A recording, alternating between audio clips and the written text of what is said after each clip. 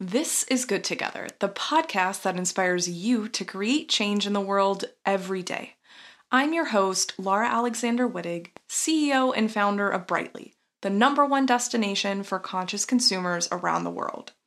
At Good Together, we value the planet over perfection and believe that you can make positive things happen for the planet every day by being a conscious consumer and an informed citizen. Listen in as I chat with various experts about living and consuming responsibly.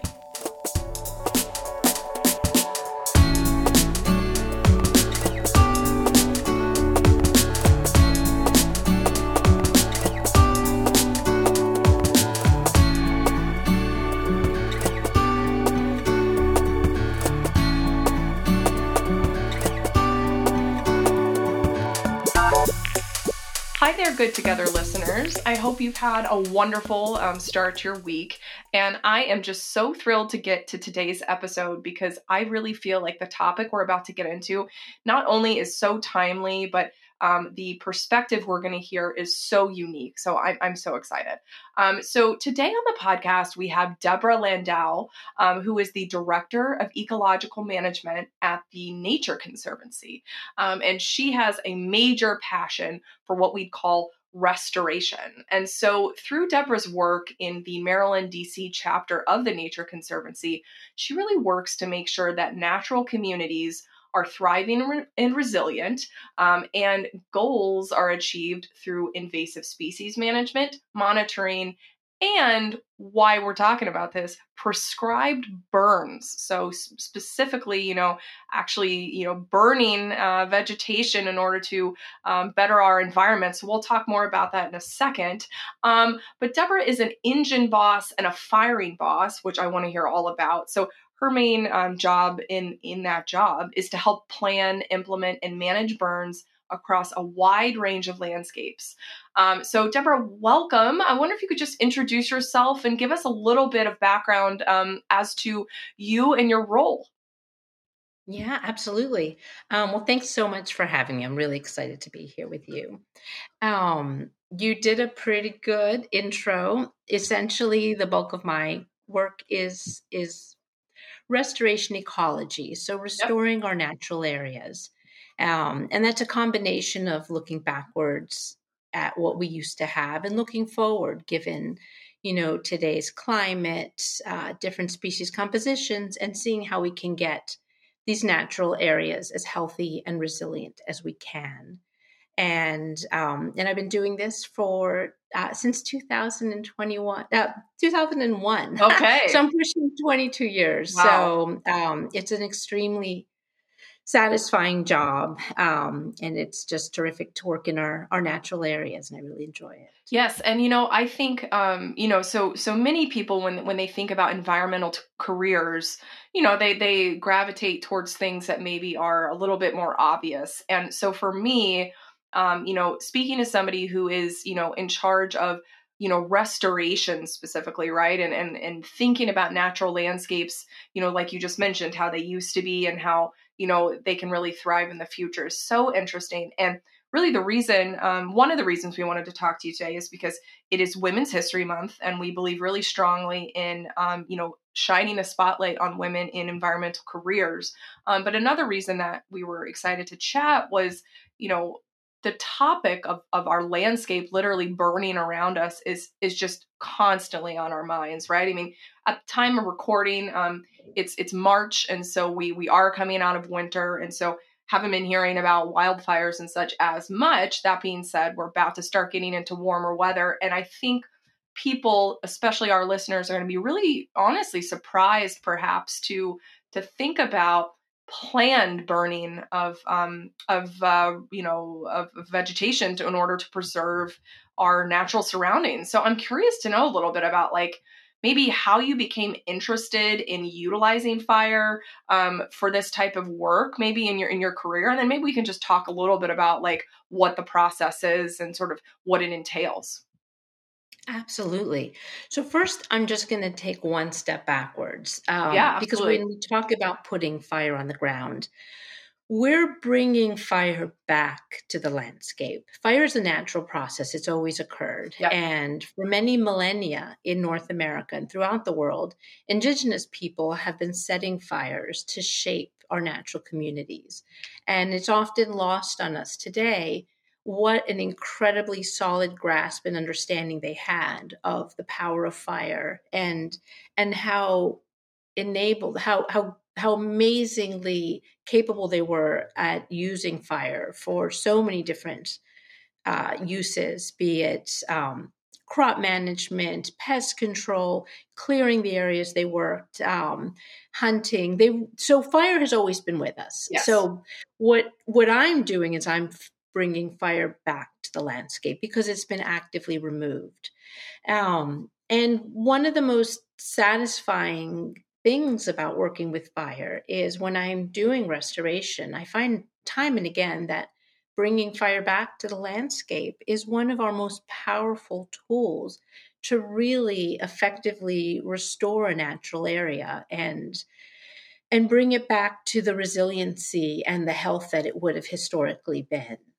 Absolutely. And Deborah, I absolutely want to pause and talk about the very first point you made, which is, thinking more about our indigenous populations and how they, of course, have been a part of the landscape for far longer than most modern communities have been around. And you're right, they often don't get the credit they deserve for their ability to have a thriving landscape around them, right? I'm curious to know too, like, as you have made a study of this space, if there's any surprises really that have come up as you've dug into the history here. Well, initially, I was honestly surprised to learn how much of an influence they had and what mastery they had over fire. It's very easy to just assume that all wildfires, past and present, were set by natural forces Sure. such as lightning strikes. And in many areas, that is the case, especially the Southeast or maybe parts of Australia.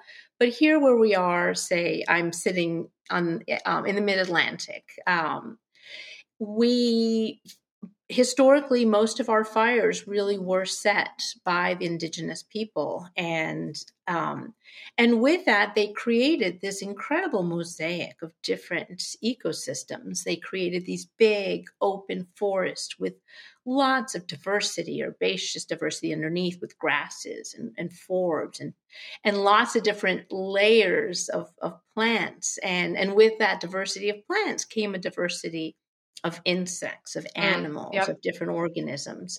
And that's really what we're working towards is coming back to that healthy, resilient, diverse landscape that they had shaped. But due to some pretty legitimate reasons, such as fear of fire and not wanting to burn down our communities and our homes around the turn of the last century, we put a stop to all wildfires. And we said, if there's a wildfire, we are going to put it out. There was even a rule in the 30s that said that all wildfires must be put out by 10 a.m. the next day, which is crazy. Yeah. So much of what we're doing now is trying to catch up to that kind of 100 years of lost fire and bring these systems back to where they had been. Yeah, that was going to be one of my follow-up questions for you, which is, I'm pretty sure most of us are familiar why we have stopped this, right? Like, we don't want it to encroach on neighborhoods, and a lot of this is, due to, expansion of just general settlement of our land, et cetera. And I'm also curious, so we kind of talked about, like, why we've stopped it from a historic perspective. But I'm also curious to know a little bit more about why, I don't know, like, why we actually do need this process and why it can't be accomplished by another medium. Yeah, that's a really good question. So a lot of it, my answer is just going to be flat out, I don't know.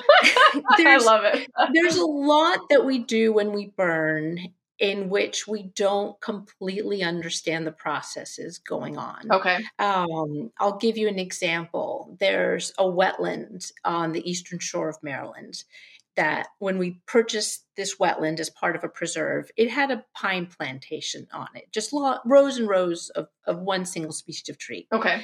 And we had a drought year, and we were able to go in with equipment and completely clear cut that area. And after just the clear cut, just bringing more light to the ground, we had some really rare orchids appear, which is really exciting. But then the following year, we burned that area. Okay. And after the burn, we had an exponentially large number more of these rare orchids, including one incredibly rare orchid that hadn't been seen on this site in this state in 18 years. Wow. And when we went back and looked through the records, we found that orchid had been on that same spot 18 years previously, right after a wildfire. So there was a wildfire, the orchid appears, and then fire is suppressed for the next 18 years and it blinks out. And then we bring fire back on the landscape and boom, the orchid reappears. And who knows what it is? It could be the light to the ground. It could be the heat pulse generating germination. It could be that nitrogen flush. It could be a chemical reaction in the smoke. There's so much going on. But I think we may never really know entirely what is going on behind the scenes. Maybe it's the mycorrhizal fungi. Who knows what it is? Yeah. But what we know is when we bring fire back, good things happen. The plants respond, the animal respond, the landscape responds.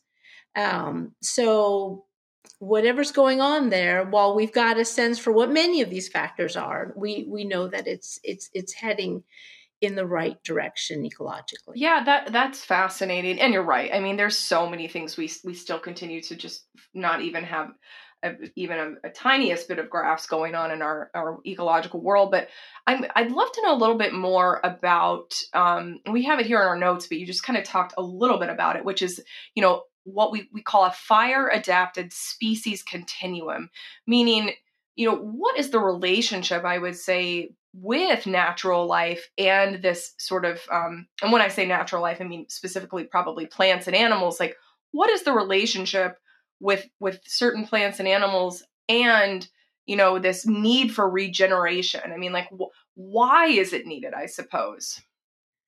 Yeah. So it's a really cool story, I think, if you look at it as a story or the way different plants respond, not just respond to fire, but can actually shape fire. So the way, if you look at it as a continuum, you can look at, say, at the far left end, you've got species that are fire dependent. They must have fire or they will disappear. Okay. And there's many of these are trees, such as some pines that are serotinous. The cones are serotinous. And what that means is they're glued shut with sap, and they'll often only open after being exposed to a fire, which is a terrific adaptation because after a fire, a lot of the competing vegetation is gone. The ground is dark, so it's going to absorb more solar radiation. So it's the perfect environment for a seed to fall. You've just had that nitrogen flush. So it's a great adaptation to have in a system in which you've got regular fire. And an example of this is Table Mountain pine, which is a tree that's endemic to the central and southern Appalachians. And that means it won't occur anywhere else in the world. Okay. And what's happening is since we've removed fire from the system, this tree will disappear unless we bring back fire or wildfires occur. So that's your far extreme left of the. And then you've got fire adapted trees or fire facilitator trees like oaks and some of the yellow pines. And they have all sorts of adaptations. They have really thick, chunky bark. So they're insulated from the fire and deep, deep roots so that if there is a fire, much of the tree is protected and they're also really drought resistant. And then the leaves themselves, the leaves of an oak tree, when they fall, they curl up. So when they stack together on the ground, they're creating this fluffy, dry substrate so that when a fire comes through, those dry, crunchy oak leaves are just going to pull that fire across. And then at the far right extreme, you've got fire impeder trees or fire intolerant trees like red maple or some sweet gums. They have really thin, smooth bark. So when a fire comes through an area, it's probably going to kill that tree. And these trees like it really, really wet. But what happens is when the leaves from these trees fall on the ground, they're really, really flat. So there's just a little bit of moisture. It's going to get trapped between those leaves. And over time, they create a wet mat around them. So now when a fire moves through the landscape and it hits one of these fire impeder trees and those wet mats, the fire's going to go out. So these trees are actually creating a wet area around them. They're making the landscape wetter or more mesic. And we call this the mesification of the landscape of the forest. And the whole system's becoming wetter. But what's going to happen is with climate change, we know that we're going to get longer periods of extended drought. So if we're losing our fire dependent or fire adapted trees that are so drought tolerant, and we're getting more of these water loving, these mesic trees, over time when we get these droughts, the entire forest will be more stressed, more susceptible to insect disease, other kind of stressors, and it'll be less resilient and less ready to handle the stressors of climate change.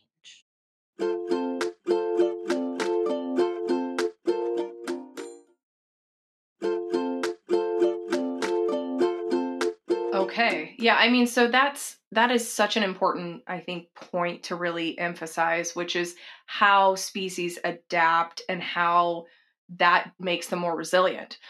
Because you're right. I mean, there's the whole conversation that we're having, which is, you know, trying to prescribe burns in order to, make, continue the ecological diversity. But then, of course, there's also the other piece, which we haven't talked about, which is wildfires and the fact that like these continue to happen more and more often. And I'm sure part of you, as somebody who, likes to prescribe burns, probably likes that there's occasional wildfires. You probably don't like them on the scale that they happen at, right? And so, I think that viewing this process that you're doing as a way to help some species prepare is really fascinating to me. Yeah, that's really well put, is helping species prepare. That's exactly right. And yes, I do think historically the wildfires that we had were a really good thing. The problem we're having today, though, is we've had so many years of fire suppression and there's so much fuel building Yes. up in these forests. And the trees are so close together, way closer than they should be, is that when we do have these fires now, they're these mega fires and they're just so hot that they can actually sterilize the soil and the tree's crown. They burn from bottom all the way up to the top, which is not a natural scenario. Mm. So yes, in the right place, I do appreciate a wildfire. And some of the best wildfires I've seen are wildfires that go through an area that has undergone a prescribed fire, because in those areas, the fuels are more natural. They're more at a baseline where really historically they should have been. So there's less fuel. So when a fire sweeps through an area that has been burning, it's a fast fire. It's a light fire. It's a fire that you could almost step over. Okay. And those are the really regenerative fires. Okay, so that's really interesting. So you're basically saying that, yes, in areas where we've just not allowed any burning to happen, we end up with a lot of fuel, which accelerates things. It, gets us to basically have unnatural patterns of burns, which then kind of have a compounding type, situation where stuff gets worse and worse, harder to put out, et cetera. So what you're saying is, in areas where burns have been allowed to happen,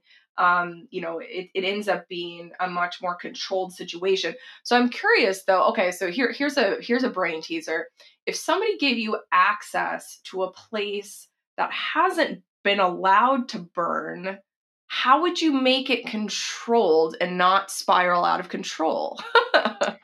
Yeah, no, that's a great question. That's one that we spend a lot of time thinking about. Yeah. So we would call that a first entry burn. Okay. And what we'll do is when we're ready to burn, we literally write a prescription. It's a plan that says exactly what we're going to do, where we're going to burn, what wind direction we want, what relative humidity we want.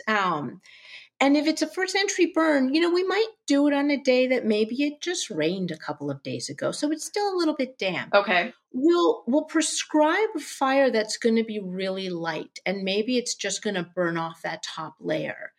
One of the trickiest parts of a first entry burn is sometimes you've got really big, mature trees. And when you haven't had a fire in a long time, that duff layer, all those leaves and that humusy layer is going to build up.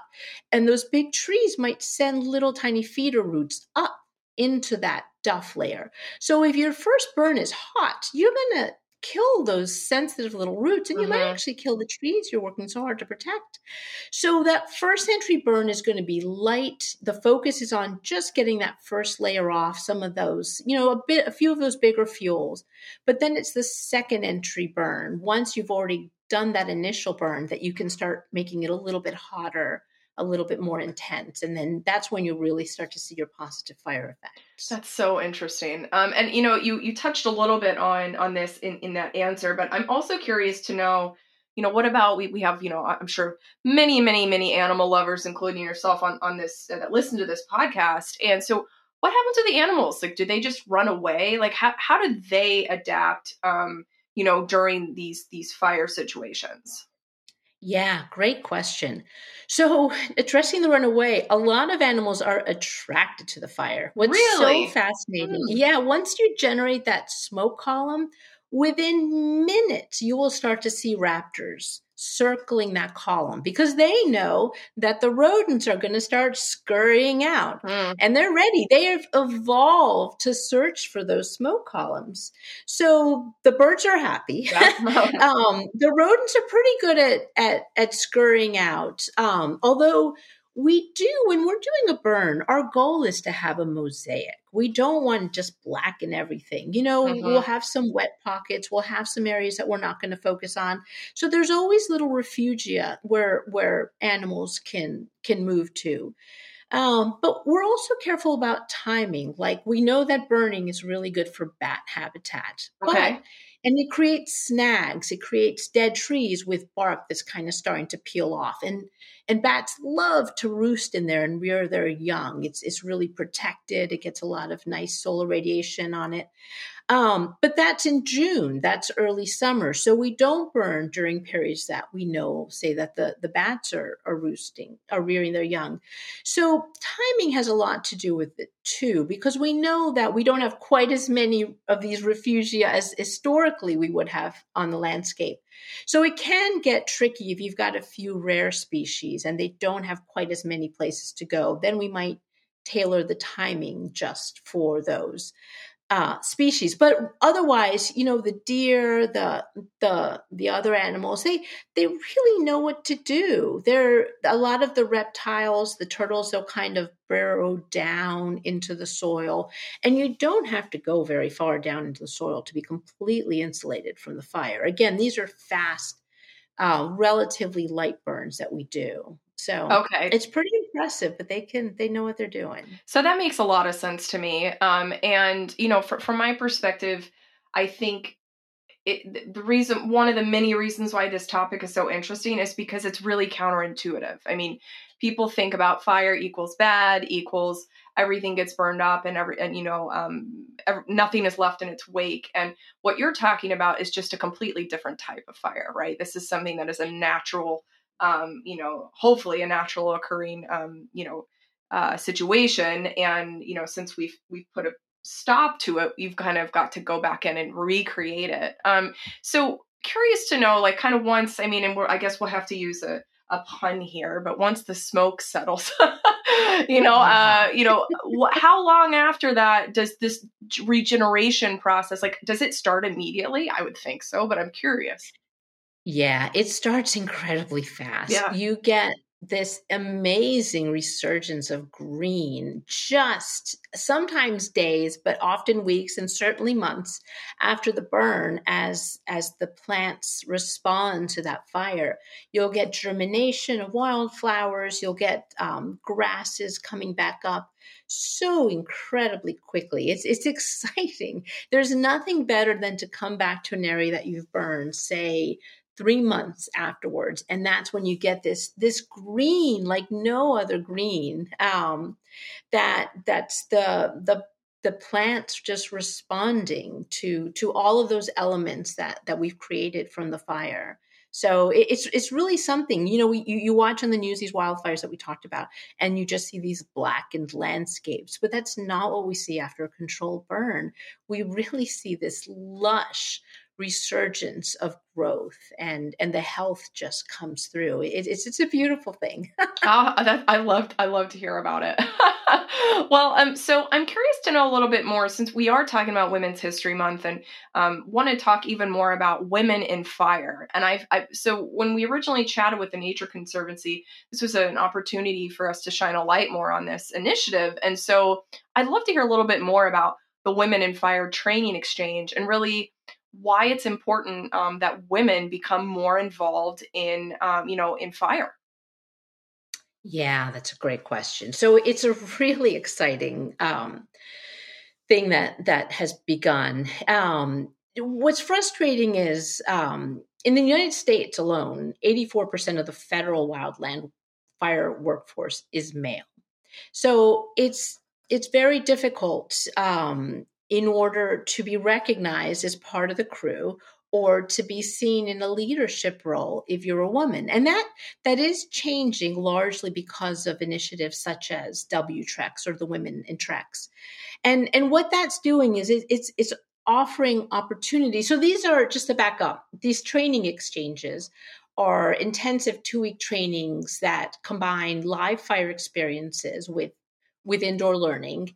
And the Nature Conservancy has been putting these together for years, but only in the past few years have they been having training exchanges focused specifically for women.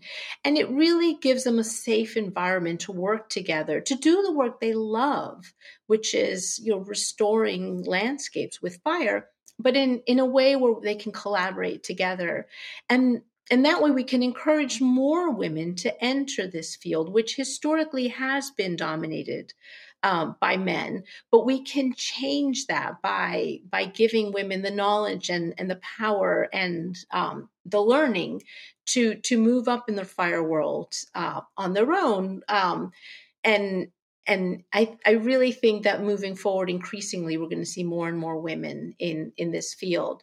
With Nature Conservancy and with restoration, we talk so much about diversity and the importance of diversity. Mm-hmm. We need diversity as well in fire management, in having more women, having more people of color, having all of these different perspectives in the fire world, in decision making and in problem solving. The more diversity we get, the better that we're going to get all around, I think, in managing our natural areas. I couldn't agree more. And I think it's really interesting to think about the diversity in this workforce. I mean, first of all, I didn't even know there was such a thing. If you told me, what is a job that one can do around fire, I'd just say, oh, well, you go be a firefighter, right? Like I wasn't even aware that your career existed. So hopefully some people hear this and think, wow, like we said, be having a career that centers around the environment is not just, for your folks that work directly with animals, et cetera. So I think it's a really interesting place to shine a light on. And so speaking of, more diverse folks being involved in different initiatives, I'm curious to know a little bit more about how women and folks of underrepresented backgrounds can get more involved with organizations like the Nature Conservancy or, similar type organizations. Yeah, that's a great question. So we do have quite a few initiatives trying to make our landscape more diverse, more women, more minorities, involving Indigenous communities. So you can go to nature.org and you'll find lots and lots of information on things people can do, groups that they can join. And I strongly encourage women to reach out to agencies that you're interested in and volunteer. Be part of the work. Get your hands dirty, go on hikes, join work days, and get to know the people in these fields.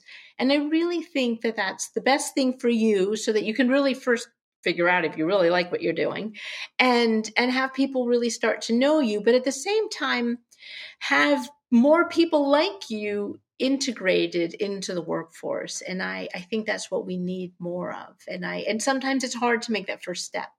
Absolutely. You're right. You're right. I think look, I feel like everybody is trying to find different ways to be involved in their communities more. I mean, there are just, for so many reasons, in addition to us all being cooped up without each other for a long time during the pandemic. And so I can't think of a better way to, get more involved from a natural perspective. And as a matter of fact, like, I'm based in Washington. I'm sure at Washington State. I'm sure there's plenty of this going on. I'm curious to check out what's going on in my backyard as well. It's been so fascinating to learn about this topic from you, Deborah, and I'm sure we could talk much longer about it. I say that with every guest, but it's, it's so, we like to take that surface level approach, but perhaps in the future we can talk even more detailed. But rounding out our conversation, we typically like to ask our guests the same question, which is, you feel free to answer from your personal perspective or professional or both. But the question really is, what is exciting you the most about the ethical and sustainable movement from where you're sitting right now? What excites me is how every day it's more common. People understand what you're talking about. They don't see you as just a crunchy granola wackadoo. They get it. Yeah. They understand the importance and they care. And the more people that say, yes, I get you, I hear you, me too, the more empowering it is, and makes me hopeful that we're really heading in the right direction. I totally agree. Well, Deborah, thank you so much for joining us. Good Together listeners, we will have links to all of the initiatives and things like we talked about. We'll have those links available in our show notes at brightly.eco. I encourage you listeners to think more about, environmental career paths if you're interested in that, or even just thinking about different ways to expose some of the work that folks are doing in this space, specifically, I think women and of course underrepresented folks as well, as we round out Women's History Month. But thank you so much for joining us, Deborah. Oh, thanks so much for having me. This was really fun.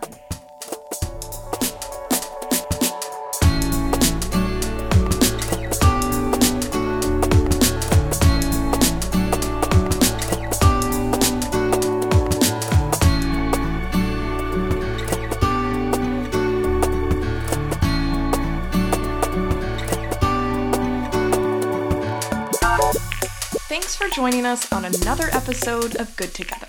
To get show notes and more, head to brightly.eco/podcast. Finally, don't forget to join in on the conversation with us on social, where I know you can find us at brightly.eco.